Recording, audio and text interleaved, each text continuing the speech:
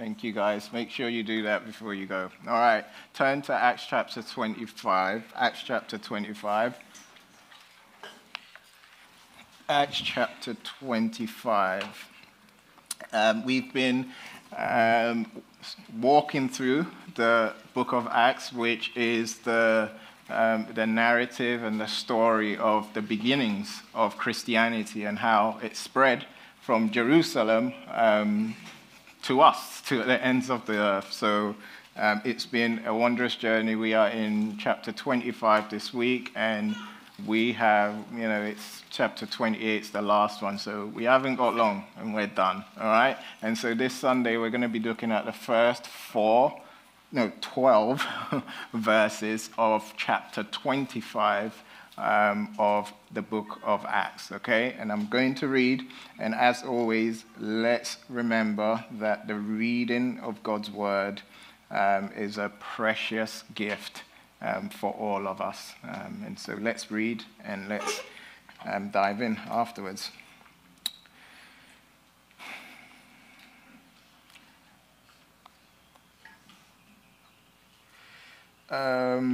Let's start from Acts 24, verse 27, just to get a bit of context, okay?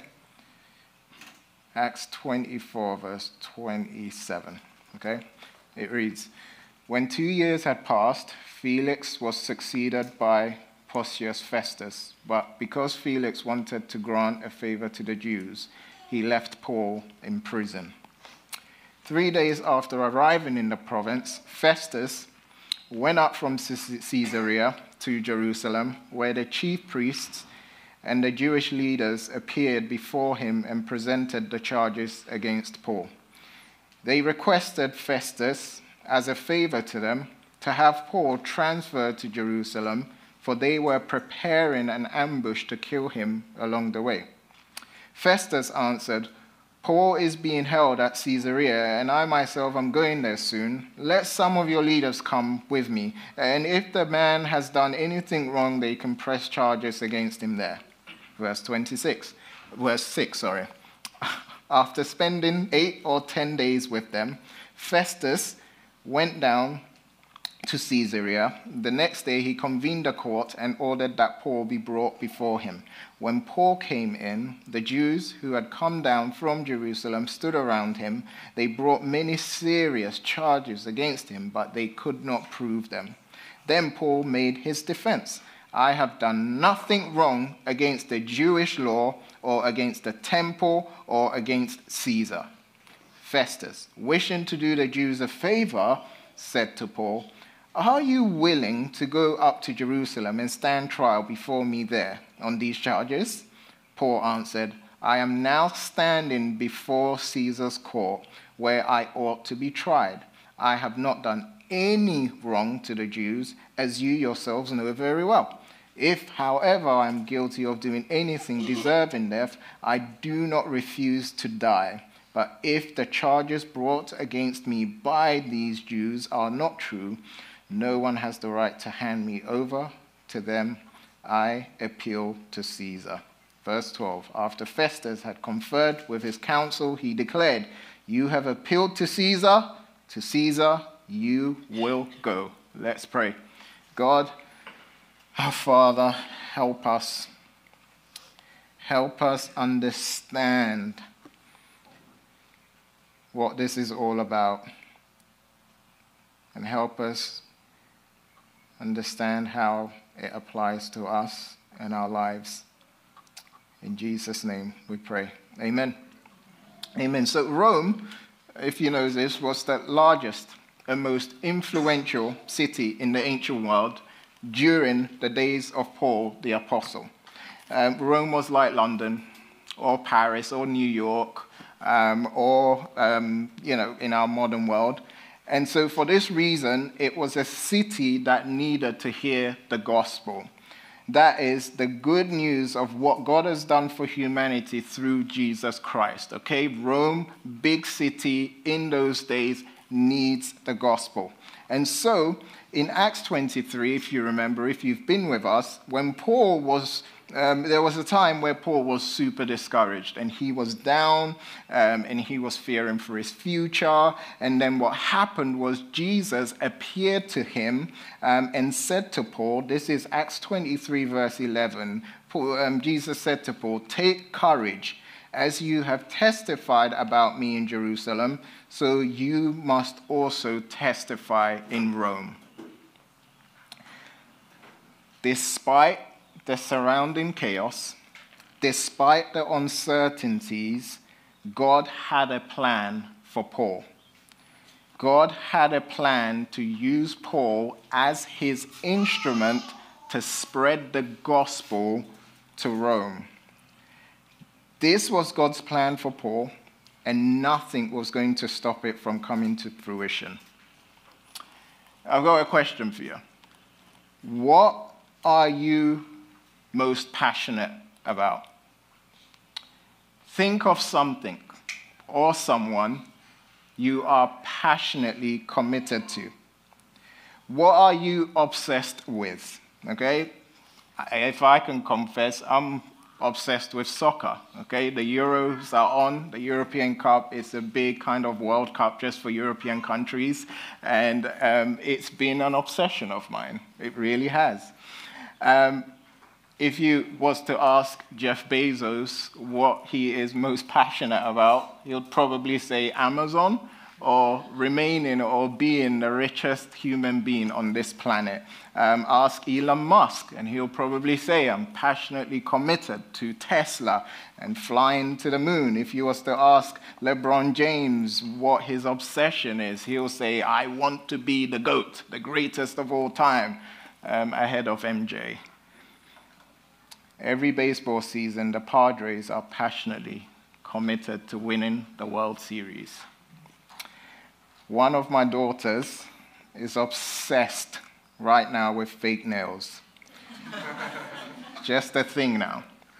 One morning, I was in the living room studying, and she ran up to me, and the first thing she said to me was, "Dad, look, my nails have stayed on." Basically, these nails that she glues on come off all the time, and she was just so excited that they had stayed on all night. What are you passionately committed to?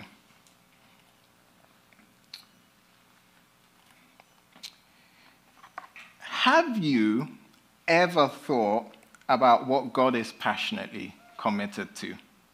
If you were able to actually talk to God and you was able to ask him what he was passionately committed to, what would he say? What is God, creator of the universe, obsessed with? If you read the Bible often, you'll probably notice this, that God is most passionate about the fame and the renown of his son, Jesus Christ. Okay? I dare you to spend this week reading in the entire Bible, looking for the many places God talks about his desire for Jesus to be known and worshipped. You see it everywhere. God is all about everyone, everywhere, knowing, valuing, loving, and living for Jesus Christ. And so this morning, from our passage, this is what we're going to see. We're going to see how God is passionately committed to the fame of Jesus and how his passion strengthens our commitment to the fame of Jesus. And so first, God is committed to the fame of Jesus. And so after Paul's encounter with Jesus, what happens is that he escapes an assassination attempt on his life when he's sent to Caesarea to stand trial before Felix the governor. Felix, he's procrastinating. We saw that last week. He's not only procrastinating when it comes to surrendering his life to Jesus, but he's procrastinated on making a decision and bringing about a verdict when it comes to Paul's trial. And so after 2 years, he steps down, and we have a new governor in Caesarea. His name is Festus, And he's the opposite of Felix, because Felix, from what we know about him, was consumed with selfish ambition. He wanted to make his leadership all about him, okay? But Festus, on the other hand, was a good guy, and he wanted to lead with integrity and selflessness. Recently, if you've been watching the news, President Joe Biden traveled to the UK to meet Boris Johnson, who is the British Prime Minister. This was the first time I think they've met in person since Biden became president. And the main purpose of the meeting was to talk and discuss and talk about how they can strengthen the relationship between the US and the UK. Okay? If you've noticed, whenever a new leader comes into power of some sorts, they meet other leaders. Okay? They meet them in order to discuss how both of their countries can really build good relationships. And Festus, this is what he's kind of doing. What he does is he travels to Jerusalem to meet face-to-face with the leaders of the Jewish community known as the Sanhedrin.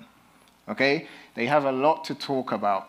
Relations between the Jews and the Romans have not been great, and so during the meeting, Festus shares his vision on how they can improve relations between Jews and Romans, okay? The Jewish leaders super grateful for Festus and his desire to take time out and discuss how they can have better relationships, but during the meeting, they ask him to prioritize the case and the trial concerning the Apostle Paul. Look at verse 1 again. It says, 3 days after arriving in the province, Festus went up from Caesarea to Jerusalem, where the chief priests and the Jewish leaders appeared before him and presented the charges against Paul.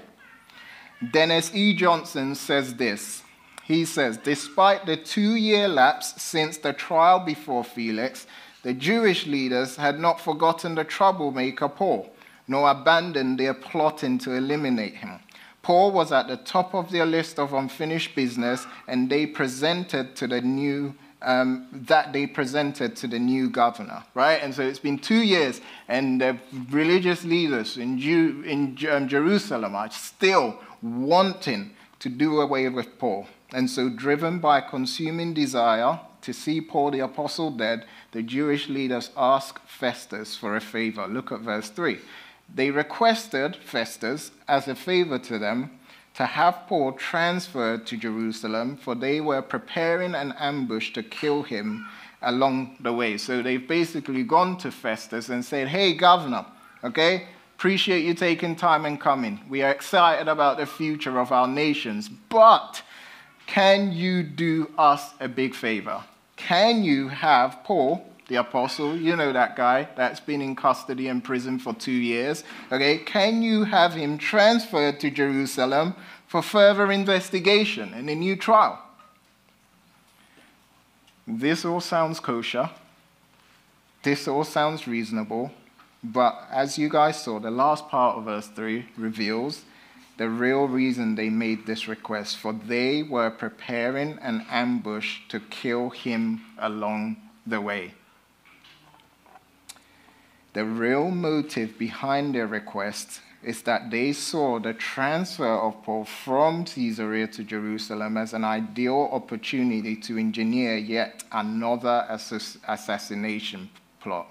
R. Kent Hughes says this, on the face of it, the Jews' request was fair, to have the hearing in their holy city, not in a foreign locale, but beneath the surface lay evil motives and violent plans against the Lord's evangelists.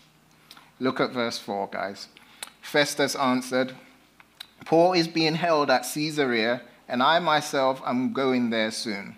Let some of your leaders come with me, and if the man has done anything wrong, they can press charges against him. And so they've asked, can Paul be transferred from Caesarea to Jerusalem? And Festus is like, you know what? It's just a lot of work. Like, practically, it's not going to work, okay? I'm on my way back to Caesarea, and what I want you guys to do is just come with me, and we can have the trial there. It's just way easier, okay? as a church, we exist to be a church family on mission with Jesus. Our desire as a church has always been and will always be to see everyone everywhere know, admire, honor, love, trust, and live for Jesus. Okay? We're confident this is what God has called us to, and so we do all we can to remain committed to God's mission so that Jesus may become more and more famous in our city, our nation, and our world. But one thing we should never forget and always remember is that God is more committed to the mission he's called us to than we are.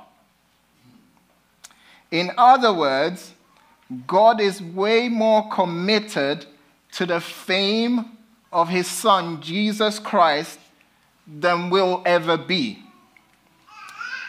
The decision by Festus to reject the Jewish leaders' request to transfer Paul to Jerusalem saved his life. It literally did. If he would have said, let's do it, the Jewish leaders would have assassinated Paul. But for some reason, we don't know, Festus said no. And this saved Paul's life. So did Festus know about the plot to murder Paul? We just don't know. But whatever his reasons for rejecting their request, his decision was all part of God's invisible plan for Paul to get to Rome. God is sovereign. You guys have heard that term before. God is sovereign. What this basically means is that God is fully in control of everyone and everything. Nothing escapes God's control. He knows everything, and he is in control of everything. God's sovereignty or providence, sometimes it's called God's providence, speaks to God's intimate rule, his detailed governance, and his loving governance over all things. What we've seen over and over again from Paul's life is that as chaotic as his circumstances appeared to be, God was in control. This was the third assassination attempt on Paul's life in the last 5 chapters, if you read back. But each time there was a plot to take his life, God protected him and preserved him. Okay, you've seen it over and over again. People are trying to kill Paul. And over again, somehow, in some way, he escapes. The most memorable one for me was when a group of trained assassins made a vow not to eat anything unless they killed Paul. Like 40 plus guys. And they're trained assassins. We're not going to eat until we kill Paul. But Paul managed to escape.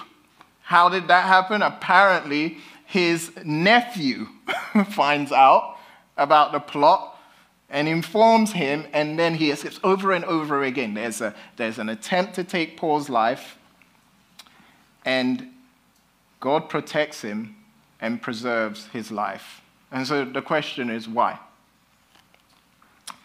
Because Paul was part of God's unstoppable plan to make Jesus known in Rome. God is passionately committed to his fame. And his purpose to be known and praised and enjoyed among all the nations cannot be stopped because he is sovereign over all. And so, King's Cross Church, as we seek to know Jesus and make him known in our country, in our city, and in our world, we should never forget that God is more committed to his mission than we are. And because of this, he's at work in us and through us so that everyone everywhere may know, treasure, love, and live for Jesus. That is the reality. God is passionately committed to the fame of his son, Jesus Christ. Okay? That's what we've just seen. Next, let's look at how God's commitment to the fame of Jesus strengthens our commitment to the fame of Jesus. Look at verse 6. After spending 8 or 10 days with them, Festus went down to Caesarea. The next day he convened the court and ordered that Paul be brought before him. And so the morning after he returns to Caesarea, he gets right to work. This trial has been going on for 2 years. And he's a new governor. He just wants to start focusing his time on things that are more important. And so he says, let's get cracking. After he gets back from Jerusalem, next morning, he's back in it. Paul, after 2 years in custody, is now released, and he's about to face his accusers again. I was thinking about this, and I was like, man, like, what is it like for Paul?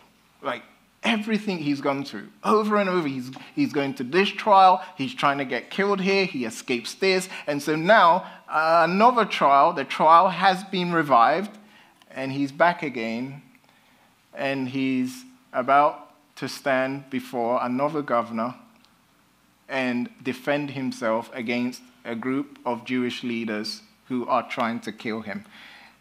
What is he going through? How is he thinking? I just think everything he's endured has definitely taken an emotional toll on him. And so, how is he going to react? Is he going to still say he's innocent? Is he going to just succumb under the pressure and just give in and say, do you know what? I am guilty, whatever, just take my life. How's he going to respond? Before we hear from Paul, we'll first hear from his prosecutors. Look at verse 7. When Paul came in, the Jews who had come down from Jerusalem stood around him. They brought many serious charges against him, but they could not prove them. And so, this is crazy. So these Jewish leaders are bringing the same, over and over, the same charges against Paul. It's been 2 years, and they're bringing the same charges against Paul. And the irony is, everything they're bringing is ineffective. It's just weak charges. Why? Because they have no evidence to support them. And so, after they've brought their charges to Paul, Paul steps forward to make his defense. And Paul is super straightforward. He is direct. Look at what he says in verse 8. It says, then Paul made his defense. I have done nothing wrong against the Jewish law or against the temple or against Caesar. That is it. Drops the mic. He sits down, whatever. He's just straightforward. Straightforward, just confidently denies all the charges brought against him. And he declares, I've not done anything. I am not guilty. Okay? I've not broken the law. I'm not guilty as a Roman citizen. You don't have nothing on me. Right now, you can imagine Governor Festus, he's just stepped into power. He's been excited, but this case is just something he has to deal with. And I think he's in a really sticky situation right now. Okay? And the reason is this. Paul is an innocent man. Okay? The charges brought against him cannot be proven. And so, if Festus drops the charges against Paul and releases him, which is the right thing he should do, but he doesn't want to do it because if he does release Paul, it's going to affect his popularity ratings among the Jewish leaders, okay, among the Jewish community. But if he delivers a guilty verdict and gives Paul the death sentence, his integrity will be on the line because Paul's innocent. And so he has to think of like a radical middle and come up with a solution that appeases everyone and that benefits him. And so let's see what he says next to do that. Look at verse 9. Festus wishing to do the Jews a favor, said to Paul, "Are you willing to go up to Jerusalem and stand trial before me there on these charges?" So if you remember in verse 3, do you guys remember verse 3? Yeah? The Jewish leaders asked Festus transfer Paul from Jerusalem to Jerusalem for his trial. But what happened is we found out that the request was actually a plot to kill Paul on the way. We're not sure, again, whether Felix knew about this secret plan, but he turned down the request nonetheless. And so, why has Festus changed his mind? Why is he suddenly willing to do what he had refused to do earlier? We're just not sure. Information's not given to us, but we know for sure he's looking after himself, and he's looking out for himself. And so, he asks Paul whether he's open to go to Jerusalem for the trial. So Paul's confused.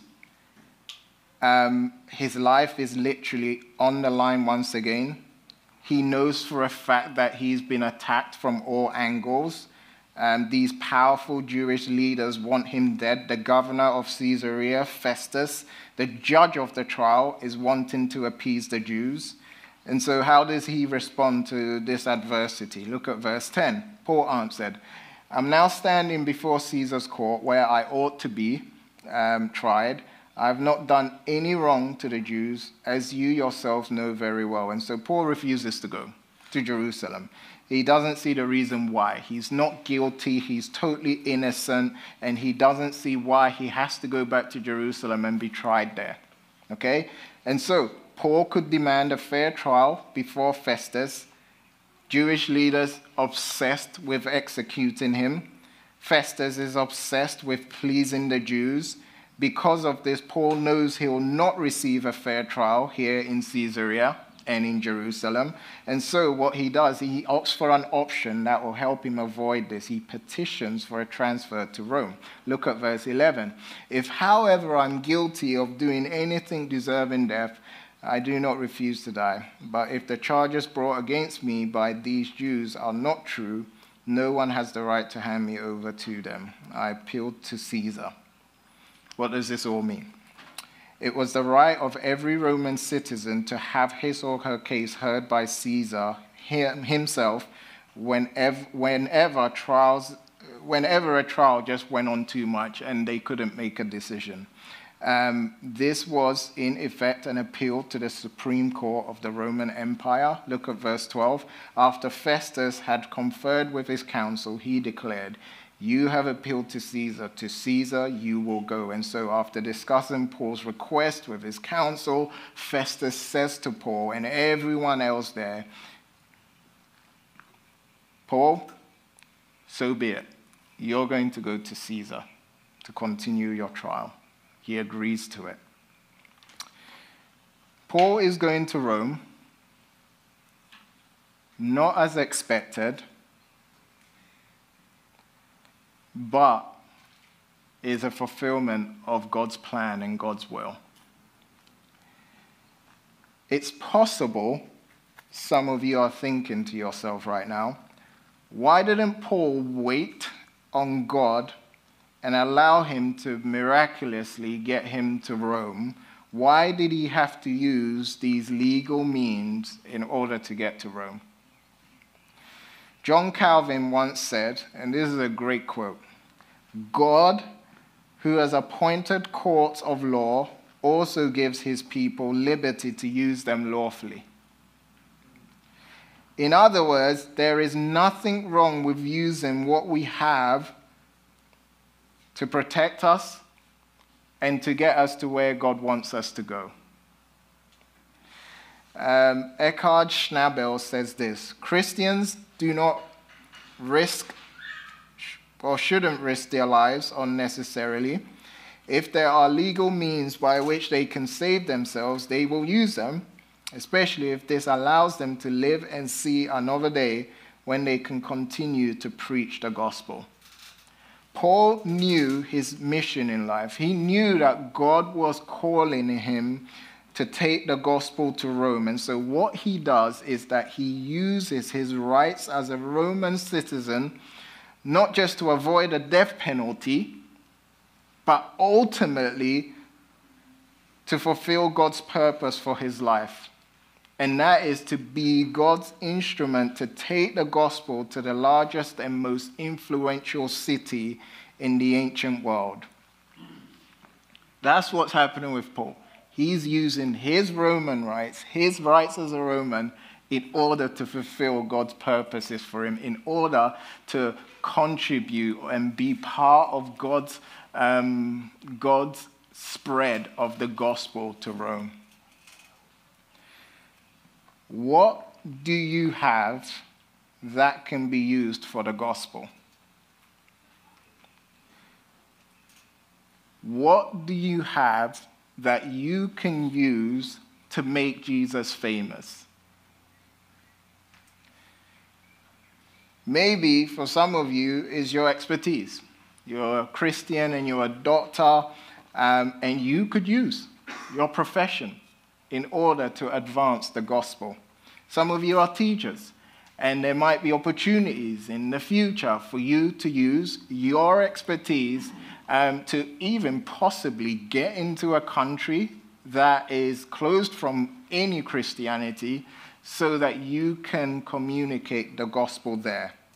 Some of you can use your home to advance the gospel. There's a book called The Gospel Comes with a House Key. Author is Rosaria Butterfield. That's such a cool name, by the way. She invites readers into her home and shows from her own life and experience how radically ordinary hospitality can be a bridge for bringing the gospel to lost friends and neighbors, something that she experienced herself on her. It's just amazing. Like, we could use our homes and our apartments, okay, for the spread of the gospel. Eleanor and I have been trying to practice this recently. 2 weeks ago, we had a guy come over. I met him when I was working out, and his name is Jan. I can't say his name. Why am I saying his name? And he came. He's great, and he came over for dinner. And it was great to have him, and he had a bunch of questions to ask us, and he was just compelled by our family and what we're about. And right at the end, he started to tell me how in the past he's really considered God and exploring Christianity and everything. And he's just asking me a bunch of questions. And so, what do you have that you can use for the spread and the impact of you can use your home, right? Your career, some of you, all of you work. I'm sure you do. And I hope you do, and you're not just hanging around. Where God has put you around all of these people and around the relationships you have with your co-workers, what an opportunity for you to utilize and leverage that for the spread of the gospel, man. Incredible. Your finances. If you can't go, they say, carry the rope for people that go. There's an analogy that says, if you can't go down to the well, okay, hold the rope for someone. And one of the ways you hold the rope is definitely prayer, but also finances. Giving to King's Cross, through King's Cross for God's mission, and giving to other missionary organizations that are passionate about evangelism, whether it's here in San Diego, on college campuses, or worldwide. So many opportunities. And of course, you should use your time. How can you use your time to contribute to the spread of the gospel in this city where you are? Several years before this incident with Paul, okay, Jesus Christ was standing trial before the Roman authorities. He was innocent of the charges they brought against him, of the charges the Jewish leaders brought against him. He was charged with blasphemy because they had heard him say that he was God. He was innocent of this because it's true. Jesus is God in human flesh. But he didn't fight for his rights. He kept silent and was eventually sentenced to death by crucifixion. Paul may have used the justice system to escape death and get to Rome, but Jesus used the justice system, as corrupt as it was, to get to the cross so that he can die for our sins. And our purpose in life is to use whatever we have to know Jesus and make him known wherever we are. Why is God passionately committed to the fame of his Son, Jesus Christ? And why should we be committed to the fame of Jesus Christ? Because through his perfect life, through his suffering, through his death and resurrection, salvation is made available to everyone, everywhere who believes. And so, I'll leave you with the words from John Piper. He says this. He says, "We can be drunk with private concerns and indifferent to the great enterprise of world evangelization. But God will simply pass over us and do his great work while we shrivel in our little land of comfort." And so, church, may you commit to using whatever God has given you, not for your benefit, but so that Jesus may be known and adored and worshipped. Let's pray. Thank you, God, for your love, your mercy, and your grace. You are so good to us. We love you. Thank you for helping us see how you are committed to the fame of your Son, Jesus Christ, and your commitment should inspire us to do the same, to use whatever you've given us for the purpose of knowing Jesus and making him known. In his name we pray. Amen.